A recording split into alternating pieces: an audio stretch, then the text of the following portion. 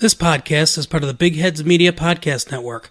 Go to bigheadsmedia.com for more great podcasts. We don't want any more bears! We don't want any more bears! Sir, there's an unruly mob to see it. Does it have an appointment?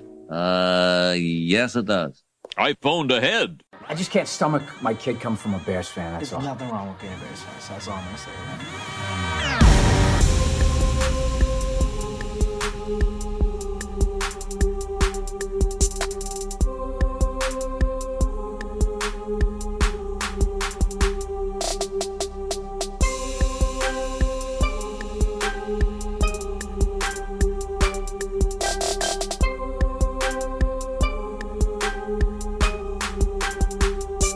Welcome in to the 46 podcast, where we talk all things Chicago Bears, even when they once again break our hearts. My name is Brendan Shagru, and I'm really excited to be joined with Jeremy Layton because I feel like it's been like 2 months since we got to actually talk about football and everything.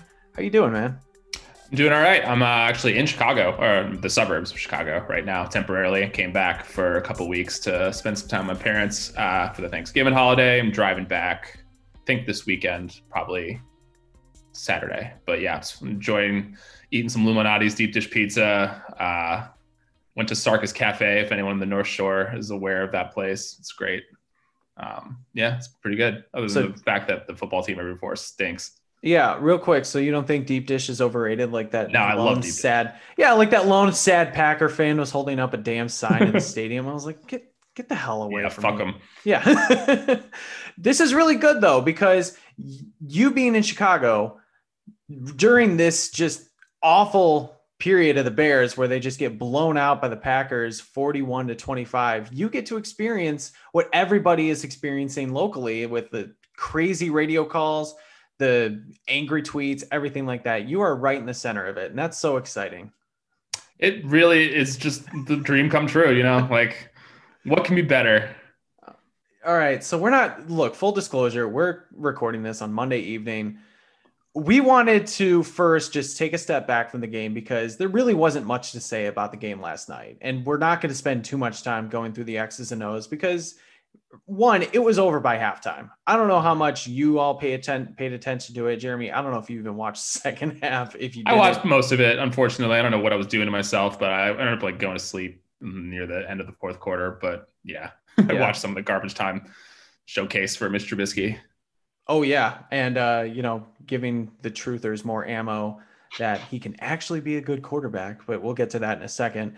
So yeah, we'll only talk a little bit about the game because there's just not much to talk about, but I have not seen a performance by this Bears defense in quite a long time. You knew it was going to be bad without Akeem Hicks.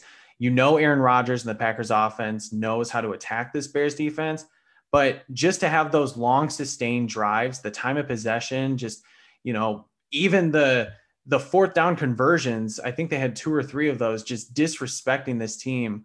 I wasn't ready for that. I don't know about you. It wasn't like they quit either. It was from the first snap of the game. They were just overmatched. And I think a lot of it has to do with Akeem Hicks not being there. I think a lot of it has to do with just Chuck Pagano didn't know what he was doing. And Matt LaFleur was just scheming guys open left and right. There was no energy. There was just, they looked flat from the second the game started. And I was stunned. I kind of thought, and we'll talk about this in a little bit, I kind of thought the offense moved the ball pretty well for good chunks of the game.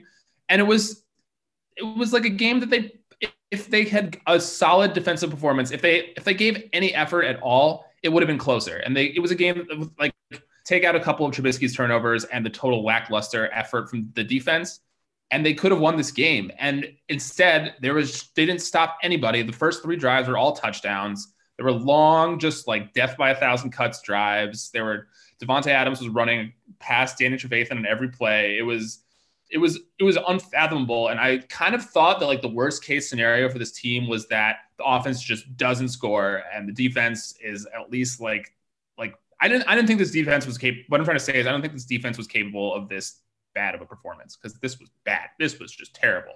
And I don't know, like I don't really know how to explain it other than they didn't show up. In any other game this season, that Bears offensive performance would have been way more than enough to win, because you saw what the defense was able to do against Minnesota, against Tennessee, hell, even New Orleans a few weeks ago. But yeah, from the get-go, the Bears were put behind the 8 ball. And it wasn't like just one of those quick scores that we've seen before. This was one of those long sustained, like we said, just huge gashing runs up the middle, using Devontae Adams on buster screen time and time again, where we saw that matchup last year and it was awful. And once again, of course, they're going to go back and do that. Putting Danny Trevathan on an island and just having receivers run right past him. We've been saying that he's been having good games as of late, but it just reverted back to old, bad Danny Trevathan once again. Those two actually were the team leaders in tackles. I mean, not surprisingly, because they were picked on. They were getting targeted. But no, I completely agree with you. This wasn't supposed to happen to this defense. This is a proud defense with tons and tons of playmakers on it. Even without Akeem Hicks, you have Khalil Mack. You have what is supposed to be Robert Quinn. I don't know who he is, but he's got Robert Quinn's name and number. You have Roquan Smith, who's been in the Pro Bowl conversation all year. Kyle Fuller, Eddie Jackson. The list goes on. And these guys just look like a bunch of bums going up against a team that was far superior to them. And it really didn't leave the offense much of a choice. I will agree with you. The offense did move the ball better, especially that first drive. That 57-yard David Montgomery run was a huge breath of fresh air. But they really didn't have anywhere to go after that, because yeah, they scored touchdowns 3 straight drives. What are you going to do? Yeah. It was like they were missing tackles. They were just like, they weren't like, it was just everything you could possibly ask for a bad defense. And I just didn't think this was good. I didn't think the Bears were going to give up 40 points to anybody. And the game was over by halftime. On the offense, yeah, like they were moving the ball. And I do think, like, this is the nice thing I will say about Mitch Trubisky. I do think this offense does function better with him, but he still makes the huge mistake. And he had 2 interceptions, a fumble that was returned for a touchdown, and they're just drive killers. And this is the thing that, like, everybody was assuming that this offense was going to look better with Mitch Trubisky. He was going to save the offense. And yeah, it did look a little bit better, but he's not going to all of a sudden become a different guy. He's the guy who will just throw the YOLO ball down the field into triple coverage for no apparent reason, just because it's his first read and he just doesn't think to do anything else. And that happened. And it's just a drive killer and it's a momentum killer. Like that interception in the end zone, they were down like 13-3. They were moving the ball pretty well. The first drive, there were 2 drops, Cole Kmet and Allen Robinson, which, by the way, can we cancel the idea that Allen Robinson hasn't had a drop this season, which like PFF tweeted? I hate that so much. Come on, man. What do you define a drop? That was ball was ripped out of his hands. It was in his hands, and then it wasn't. That was a drop. That was a drop pass. And so was Cole Kmet's. So, all right. They stormed down the field. David Montgomery runs 57 yards, best run of the year. They could have scored. All right, you settle for a field goal. Fine. Like, whatever. Then the Packers scored again. All right, you're moving the ball, whatever. Like, it's looking like this could be somewhat of like a decent back and forth offensive game. And then Mitch Trubisky takes a shot down the field that had no chance from the beginning. It was double coverage all the way. It's a turnover, and then all the momentum is gone. And then that's basically the game right there. And then the Packers march down the field and score again. So I don't even know what you can say about this. Like, I don't know if there's anything positive you can take from this game. And this is obviously, we're going to have the conversation of what's going to happen going forward, because the playoffs, they're gone. They're not going to happen. Sorry. Mm-hmm. Like, it's over. Probably going to be major changes in the offseason. This, like, losing to the Packers is one thing. Getting blown out on national TV where nothing looks good, where nothing's working, the coaching is terrible, where the effort is terrible, that's an entirely different thing. And it's just, this might have been the worst loss than Matt Nagy era. I don't really think it's honestly close. Might have. Don't leave any doubt. This is the worst loss. Yeah. Come on. And you have 97-year-old Virginia McCaskey fly her ass up to Green Bay, sitting in the suite. Virginia's she's a beast. Okay. For a 97-year-old woman, she's everywhere. She wants to be a part of this team. She is there during a pandemic, watching this team put up that effort off of a bye week when you have already lost 4 straight. You know you need to get your shit together, and you come out with that effort. We saw this with Mark Trestman in 2014. I never thought we'd see it again, but here we are just 6 years later. Going back to what you said about the offense, real quickly, I'll give you my good. One was obviously David Montgomery. Yeah. That those, not only the runs, but like I love getting him involved in the passing game. He is so much more elusive than people give him credit for, because he's usually swallowed up behind the line when he's got no chance. When he's involved in the passing game, he can make guys miss, and he's usually picking up like 10, 11-yard gains on those quick little dump offs. Yeah, but you can get him into space too. And it's just, that's another thing about this coaching staff. Why don't they ever try to do that? Like they only try to do that when Mitch Trubisky's under center in they did that in the Giants game and it worked. They did it yesterday and it kind of worked. But like, why didn't they try to do that when Foles was under center? I don't know. I have no idea. Sidebar. No, it's true though. And Montgomery only missed one game. I mean, where the hell was he for the rest of them? And then two, I did think the line looked relatively better. That whole switch thing. I mean, when I saw how many switches they were making, it really gave me hives. I was very nervous about what Ifedi was going to do on the right tackle position. And it wasn't a great game, but it was much better than what we saw. Now, going back to Mitchell Trubisky on that interception that you talked about in the end zone, did you notice how good the pocket was? How clean, how like he was not under pressure. I had a buddy who was telling me, I was watching with, he's like, that's a horrible play call. Why would you do that? Why would you just like run? I was like, well, the play action worked because he had all the time in the world. He just made a stupid decision. When I heard that Mitchell Trubisky was coming back in, the one thing I expected, and really like the bar was so low for him. I was like, okay, he's probably not going to win us the game, but play mistake-free football. You know that your job is on the line. You know you're auditioning for another job. You know that you really can't take too many chances. And he turns the ball over 3 times. He's taken those shots that there's nothing there. It's like the one thing he learned from Nick Foles while sitting on the bench was, hey, I can take more deep shots. Why don't I do that? It's because you're not good at that. You're not good at them. Yeah. Like I saw some people blame the play call there too. That's just not how football works. Like you call a play and like not every play is going to work. Like, yeah, you call up a shot and sometimes it's not there. Take the check down, throw it away, do something. Don't just because the play is your first read is to go deep. Don't necessarily just do it without like giving some thought to it. It seems like Mitch Trubisky is like, oh, I got to go this guy. All right, I'm going to go, and just doesn't even care. And like, I don't know, like the safety might have fooled him and come into coverage, and like that's just on him. Like that's not, you can't say it. I saw some guy was trying to argue with me that like it was like a good play by the safety, but no, that play never had a chance. That was a throw that never should have been thrown. Yeah, exactly. And we both feel the same about this. We both know that Trubisky in this offense is slightly better than Nick Foles. He is absolutely not the answer long-term. And I just need any truthers listening to this, any Trubisky truthers out there who still grasp onto that feeling that Mitchell Trubisky can be a very successful NFL quarterback for the Chicago Bears. Get that out of your goddamn head. It's not going to happen. Stop. Like, are you delusional? Why are you supporting this guy so much day in and day out? He's a very nice guy. I love his attitude. He just can't play quarterback. I have a question for you. Like if the line blocked as well as it did last night, which it did for a good chunk of the game, do we even think Trubisky is that much better of an option than Nick Foles? Because my argument was that if the line was so bad and it was just not giving him any time, Nick Foles was a terrible option because he's a statue, but it looked like they were giving some clean pockets. I thought maybe Nick Foles could have made some of those throws. I don't know. I don't want to like get too much into this. It's like a stupid conversation. I tweeted this. It's a stupid conversation to have because neither of them are good. Neither of them are the future of the Bears.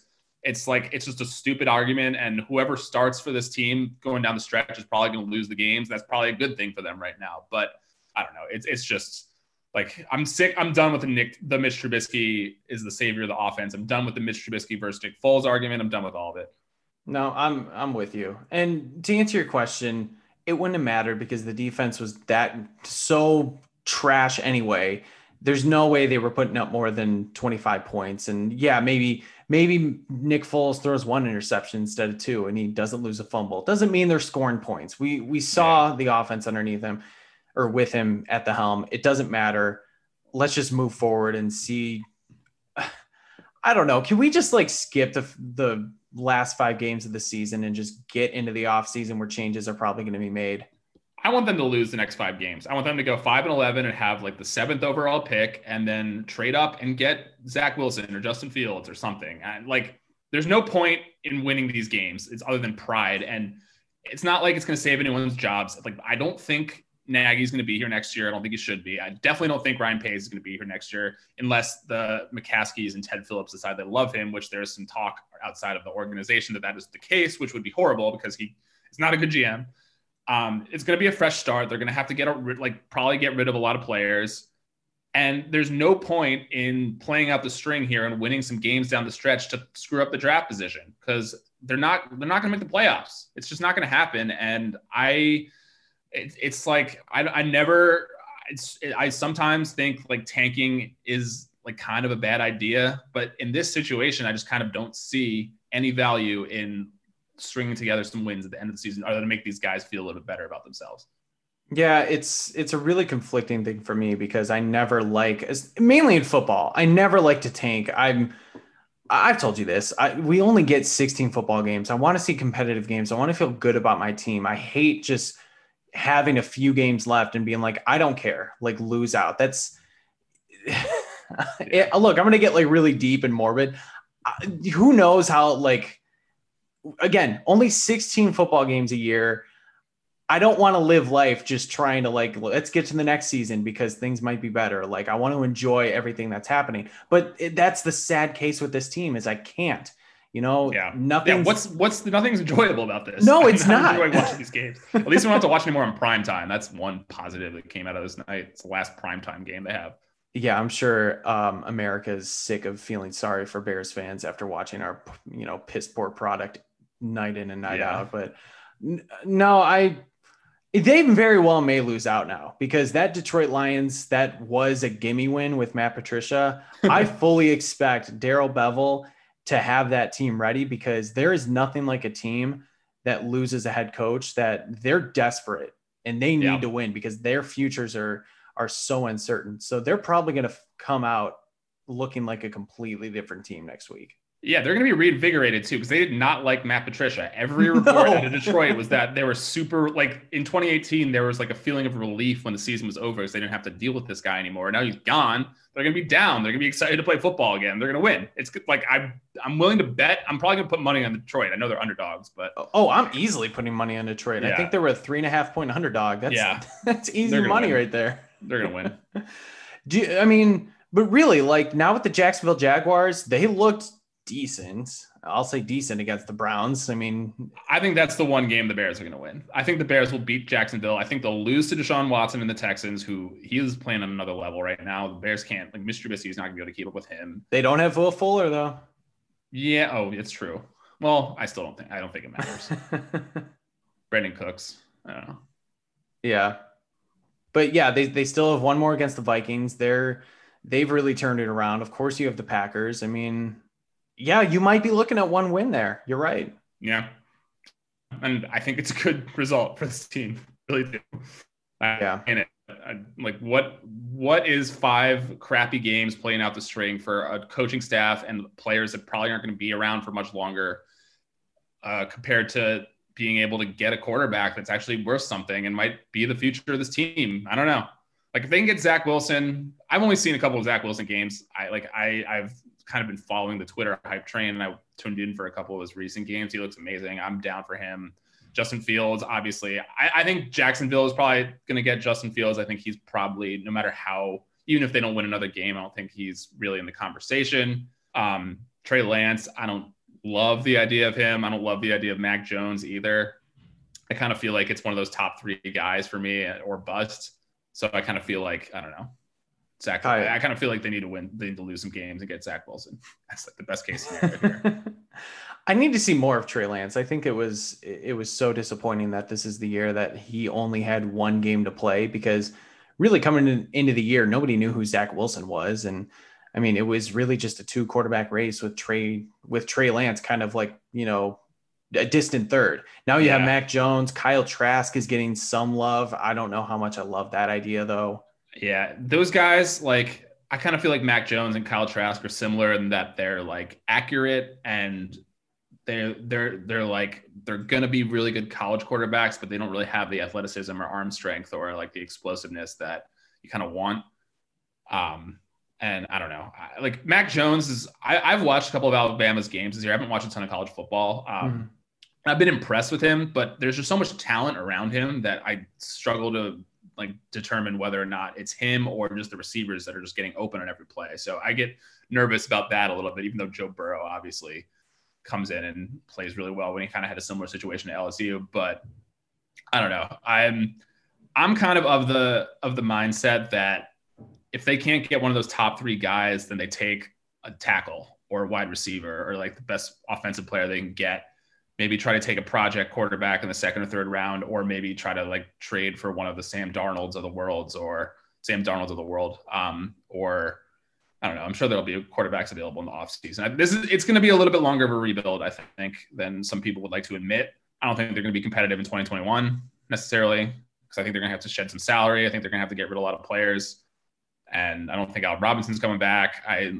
We'll probably talk about that, but I don't know. I think there's a lot of decisions that need to be made this year. First one is probably gonna be the GM or the coach. Yeah. So let's start there. I guess we both, okay. So I think we both know, or we both believe that Matt Nagy at this point is likely gone, right? Yeah. I would be willing to bet at this point that he is not going to return. Okay. Before we get into a coach, what about Ryan Pace? Percentage. I think it's an interesting. What makes me concerned, because I think Ryan Pace needs to go more than Matt Nagy. I think he's built a bad team, and he's had multiple chances to fix the quarterback position. He's failed.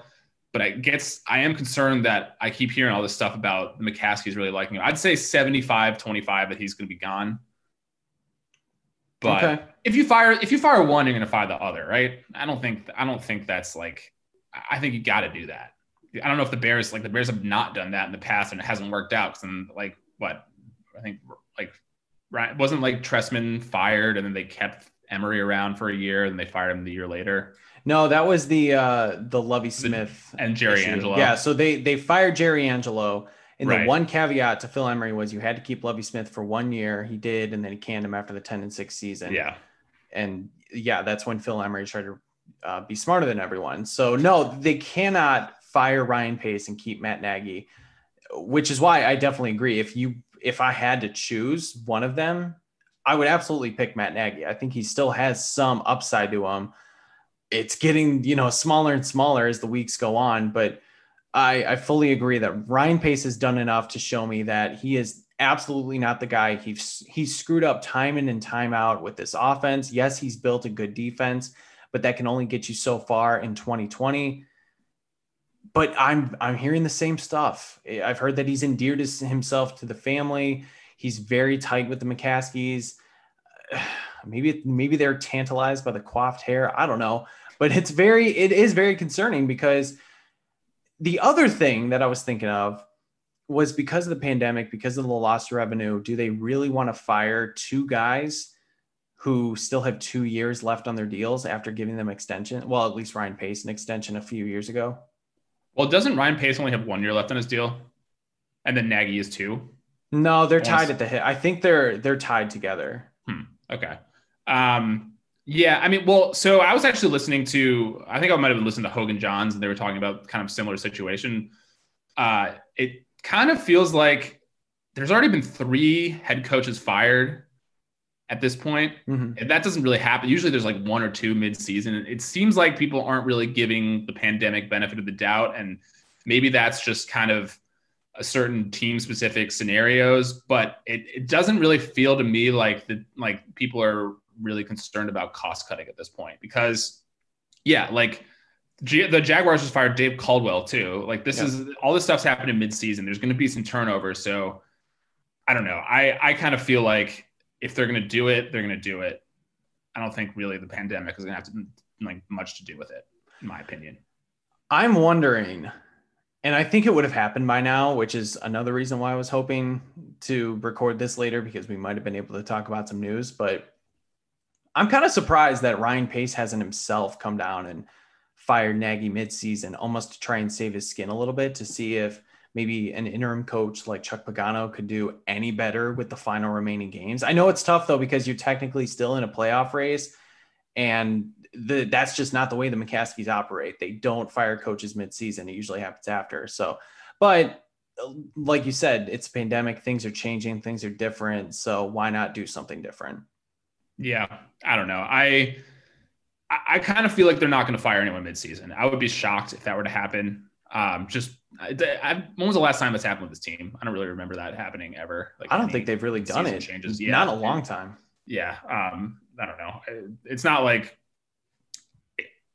the thing about Nagy is I still believe he could be a good coach if he has the right pieces around him. If he had a quarterback, if he had an offensive line that could block, like it makes me nervous because I think there is a very good coach within him. And he kind of showed that his first year, even though you can argue how much he had to do with it and rather maybe it was the defense and Vic Fangio. But I get nervous turning over coaches quickly just because there aren't a ton of good coaches out there. And it's sometimes hard. Like you see the Browns to hire a new coach every year. And like you don't want to be one of those franchises that just keeps going through coaches. Like Nagy got 3 years. That's the same amount of time that John Fox got. Then Mark Trestman got 2. So I don't know, but it's, again, if you fire one, you have to fire the other. And I think this team just needs large scale changes, and Nagy has not done a good job this year. So it's tough.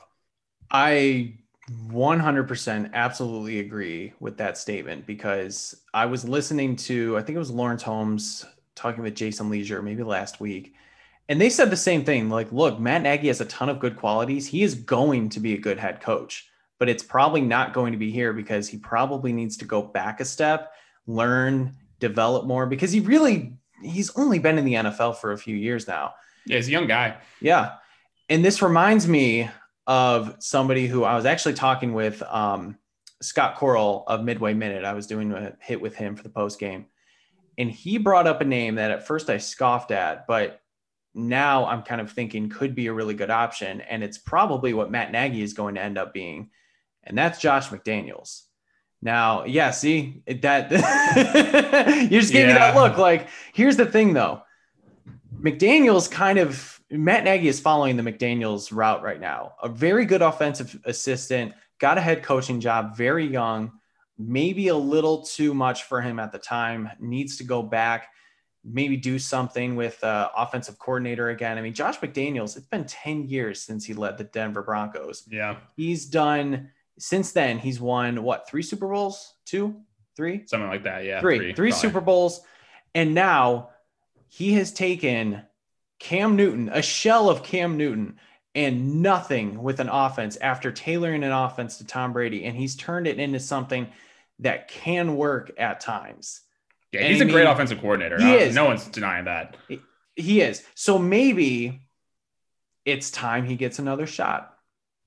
Yeah, it's interesting. I get a little nervous because he agreed to be the Colts head coach and then backed out and kind of left them high and dry. Then they ended up with Frank Reich, who's probably maybe even better than McDaniels. So you can't really fault them too much for that.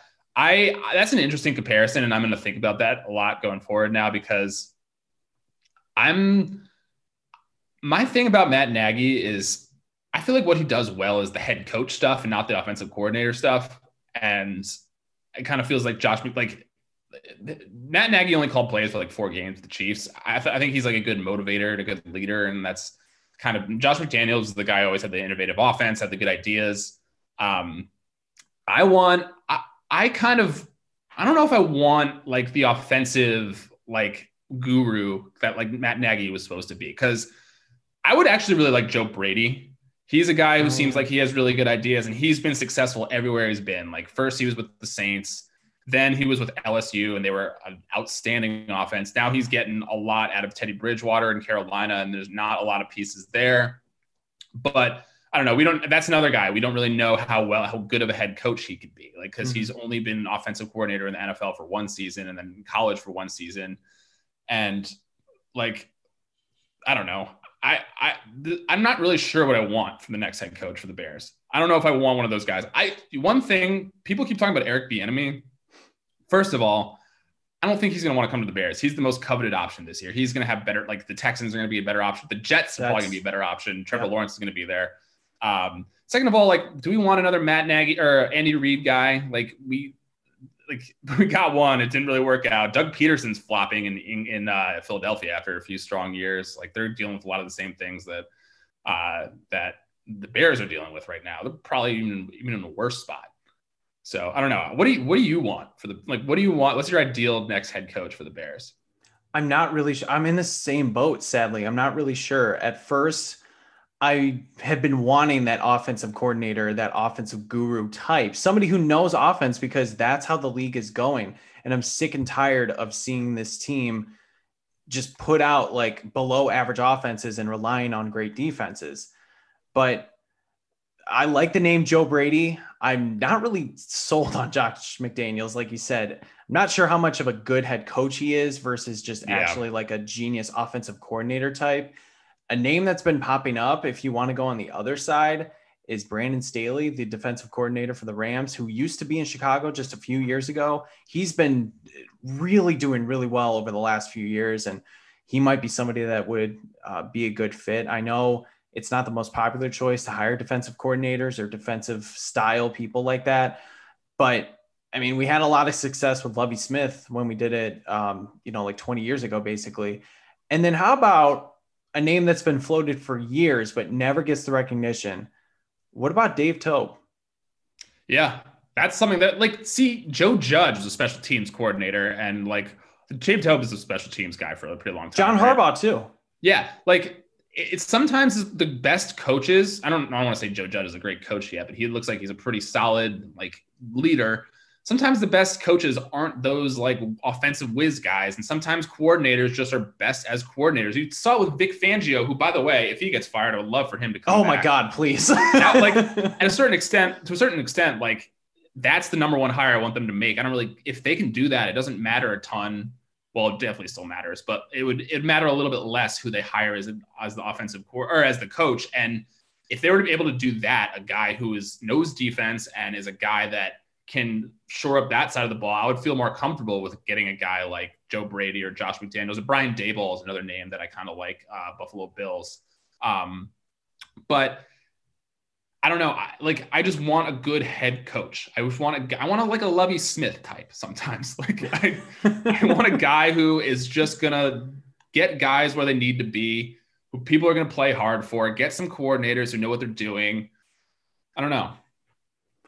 And that's what I thought we had with Matt Nagy. Me just too. The leadership. And I don't know. Maybe that's why I'm a little bit it's so tough. Because I think he has those qualities, and I think he could be that guy if he doesn't have to try so hard on the offense. But who are they going to bring in as an offensive coordinator to let him do more of that? I don't think Matt Nagy wants to do more of that. Just kind of the behind the scenes, CEO of a team type stuff. I don't know. No, you heard when he gave up play calling duties, you heard how hurt he was. That's something he has taken so much pride in. And quite honestly, that's what he was brought here to do. Right. And so the fact that whether he was forced or not, the fact that he gave that up was a huge admission of failure. And Ryan Pace failed because the guy you brought in to be an offensive coordinator, to instill an offense that could be a top 10 unit, has clearly not happened. And the play calling has just been abysmal. It's funny. You can't even tell anymore. That's what I'm worried about is the play calling that bad, or is the personnel just that? I mean, play calling has not been good. And I'm not defending Matt Nagy for the job he's done this year. There were especially before he gave up play calling duties, there were so many moments where guys just weren't lined up. They weren't getting to the line of scrimmage on time. They were calling timeouts for random reasons. The personnel groupings and certain situational moments have just been bad. So that's on the play caller. That's on the head coach. So I'm not going to defend Matt Nagy, but I don't know. To a certain extent, I'm sure we have to have this conversation is what's this personnel going to look like next year? Who can they keep? Who can they afford to keep? Who are they going to have to let walk? And who is going to be the guy that they're going to bring in to figure out the quarterback position and the offensive line and figure out how to navigate possibly a shrinking salary cap? Out of all the possible head coaching positions or jobs that are going to be available, I think the Bears are probably one of the worst now. Yeah. It's so sad. Right. I think the Lions might be up there because I think they might have to get rid of Matt Stafford, honestly. I think he wants to leave. Yeah, I think he wants to leave too. And like that's a just bad organization. Like the Bears aren't a great organization, but they have like at least some talent. Like they have talent, they have players. And I mean, the Texans have Deshaun Watson. The Jets are going to have Trevor Lawrence. Their Jets are going to be in one of the most desirable head coaching positions right now. It's kind of crazy. The Jaguars are probably going to have Justin Fields. That's not a super desirable spot either, I guess. I would disagree because they have a lot of cap space. Oh, they're going to have a ton of cap space plus a new young quarterback. They already got rid of the GM. That culture down there, there's been talk that's been rough with Caldwell and Marrone. Yeah. So you have a chance to overhaul that as well. The top two easily, and Jets going to have a ton of cap space too. So it's easily the Jets and Jaguars in my opinion. And yeah, like the Texans for sure. I mean, the Texans are just a little bit lower because they don't have any draft picks, even though they do have the quarterback. But regardless, I think the Texans might be mine. If I were a head coach, I would love to go coach Deshaun Watson. And like, yeah, you have to deal with some fuckery in the front office and just the organization. Like there's that whole Jack Easterby stuff where he's like apparently like plotting a coup to take over the entire team. But I don't know. Deshaun Watson's a special talent. And that's going to be very appealing to any coach, especially an offensive minded one, which is why like, I don't know. I wouldn't be shocked if Eric Bieniemy goes there. Yeah, I wouldn't either. But really the point is there are so many more openings and so many more opportunities that are way better than the Bears, who don't have a quarterback, don't have an offensive line, don't have a ton of cap space, and now have an aging defense they're going to have to dismantle to get under the cap next year and possibly find ways to use that money to improve the offense. Oh, and your Pro Bowl wide receiver is unhappy and is probably going to leave. He's gone. I think they got to tag and trade him. I think that's the only route out of here. Yeah. And like, sucks. I think we can, so we've got a few weeks left. So I think we can spend those weeks like talking about as candidates start growing and, things start developing with how we think the situation with Matt Nagy and Ryan Pace is going to evolve. We can talk about potential candidates there. But my last question really is just about the effort and really about what we saw from the players playing for a head coach who likes to motivate and has supposedly not lost a locker room in Matt Nagy. We saw guys, I mean, we talked about it at the beginning, not tackling. The sideline was absolutely just lifeless. There was a report or somebody said they had a friend who was I think he was a sideline reporter, or not a reporter, but he works on the sidelines for the Packers. And they said like the defense was just absolutely disgusted with what Mitch was doing. And then you have players like Anthony Miller, Tariq Cohen, Allen Robinson subtweeting and liking a bunch of tweets today. Is this team like actually imploded, like the players themselves? It looks like it. I don't really. How does it get until reports like happen of people screaming at each other in the locker room? I think the signs are very much pointed in that direction, and I think that's the next step. Like it's bad. Yeah, Anthony Miller tweeting shit's embarrassing. Like Allen Robinson was liking other fans being like, come to San Francisco, come to Green Bay. I mean, disgusted by Mitch. Like it kind of felt like the defense lost respect for Mitch Trubisky based on what you said that, and just kind of felt like Allen Robinson's agent has very much been on the Nick Foles train. Like it seems like people wanted Nick Foles to start, and now they're going back to Mitch Trubisky, and that report of them being disgusted by it is not good. You never want defense being upset with the offense. And look, this was the first game Mitch Trubisky played, and this was the first game where the defense not the first game that he played since the beginning of the season. This is the first game where the defense just looked like they would rather be literally anywhere else. Yeah. I mean, it's crazy to me because you see that like hype up speech that he had yesterday and trying to fire up the guys. And I think it was Bilal Nichols. I think it became a meme where he's just looking at him like, this motherfucker, like he's not going to do anything for us. Granted, they didn't have any choice to play Mitch because Nick Foles was supposedly that much hurt, but I thought it was very telling in Matt Nagy's press conference after he sort of danced around the question whether he would go back to Foles. He basically said, well, I don't see why Mitch can't start after. I'm like, well, what the hell, man? But I think that just kind of goes to the fact that nothing matters until you figure out the quarterback position. Like, and that's why that goes back to me just being like, lose every game. Like, who cares? What do we have left at this point in the season? They're not going anywhere. Like, they need a quarterback, and they need a long-term answer at the quarterback position that's not a guy who's a veteran journeyman who's 31 and they're trading a 4th-round draft pick to lure him over. They need a long-term answer, a guy who has upside, a guy who could be around for 10 years, a guy who just who's going to stabilize his organization. Yeah. Be nice to have one of those just once. Yeah. And we only have Jay Cutler to look back fondly on, and that wasn't great. Yeah, I think we're like kind of idolizing Jay Cutler, and with hindsight, like there were definitely. I was talking about this with my dad actually. We were talking about how there were so many moments where you like wanted to tear your hair out, Jay Cutler. So like maybe we're just not. We just like there's been so much shit since him. Well, there has, but the same thing happened with Trubisky. That's where the truthers came out and said, "Oh, Mitch is going to come back and save the season." After watching the highlights from him and seeing Nick Foles do, absolute shit, and sure enough, it played out how many of us thought it would. Yeah, but yeah. Anyway, well, Monday Night Football is going to start soon. You got any plays? Yeah, I took the Chris Carson over rush yards. It was pretty low. It was only at 51.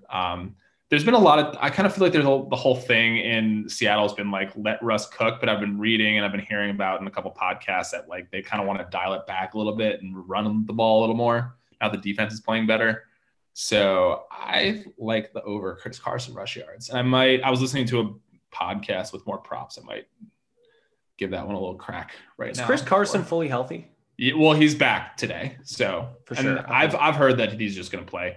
Like it doesn't really happen anymore in the NFL that like guys come back and they're not fully healthy. So I kind of feel like Austin Eckler was kind of the same situation. He had like over 100 scrimmage yards. So that's true. I may jump on that too. I took the over at 48.5. I feel like this, even though the Eagles offense is bad and there's reports that Carson Wentz could be benched mid-game, which I think would be absolutely hilarious, I still think there's going to be a way to put points up against the Seattle defense. And, Seattle's offense is good enough. 48 and 48.5 isn't too much. So I was leaning under. I was thinking about the under. I didn't play it, so I'm not like. Tell me that. I don't want to. I thought about it and I decided against it. My logic was that like, if Jalen Hurts is coming in more, it's going to be more running plays, which is going to be more of a running clock. And the whole idea of like, maybe they want to let Russ cook a little bit less. That means more running plays. More right.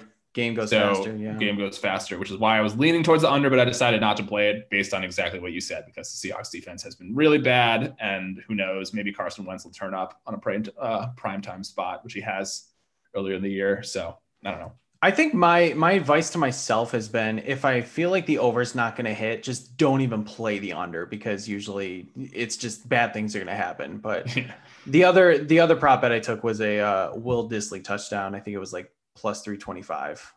I've been so like I have like the sports books here in Illinois, and I've just been like putting on like ridiculous $2 parlays. So like I had like a seven player touchdown parlay yesterday. I don't think it hit. No, I don't think it did either, because you'd be pretty happy about that. I didn't even look at it. I thought about like it was. I think one of them was Jacoby Myers, so I know didn't score a touchdown because I started him in fantasy in desperation. But yeah, see, I do not have thousands of dollars in my account right now. So, oh, you want to hear about fantasy real quick, because I know you're big on that with your other podcast. Mm-hmm. I absolutely boat raced the one guy was playing, and it was over by it. Like, it was more than over by 2:30 Central Time. So basically, as a kind of fuck you to him, and also just because I really wasn't sure if the Steelers-Ravens game is going to get postponed, I benched Chase Claypool for Kendall Hinton. Actually, one of my friends played him in my league just because he thought he was going to do well, and he got negative points. Yeah, he got negative points for me too. Yeah, it's not good. Yeah. Okay, so this is my touchdown parlay. 3 of 6 hit, so that's not bad. Keenan Allen hit, Wayne Gallman hit, Calvin Ridley hit. And then Nyheim Hines did not, Jacoby Myers did not, Devontae Parker did not. But, Oh, Devontae Parker, he had a good game too. So that one's a little surprising. Yeah, Jacoby Myers, he doesn't get looks in the end zone. I should not have made that play. But, I know. I think there was $2. one. No, it's also fun to do that too. With there was one week I put $1 on all the underdogs to like on the money line to win. I think it would have netted me like $60,000 or something because it was one of $2 on that. My thought though is if you're gonna put $1 on it, you might as well put $2. Yeah, on it, double $3 on it. Yeah, not even close to happening. But I was like, just just for fun. Yeah, but, it's like you enjoy those. Yeah, a little bit. Anyway, well, All we'll be talking more about this in the next few weeks. We'll talk about the game a little bit, but again, it's all about big picture at this point because if for some reason the Bears turn it around and I don't know, they cancel a few games in the NFL, they add another seed and the Bears make it, we'll talk about that. But I don't want them to go to the playoffs. I don't want to watch them lose. I want to get my hopes up and then watch them lose on a playoff Sunday. That sounds miserable. You know what's sad? I kind of do. I want to believe for that brief like 2 to 3 week period. I want to have my hopes up and then they're going to come crashing down. I know they are, but I just want to feel good about my team again.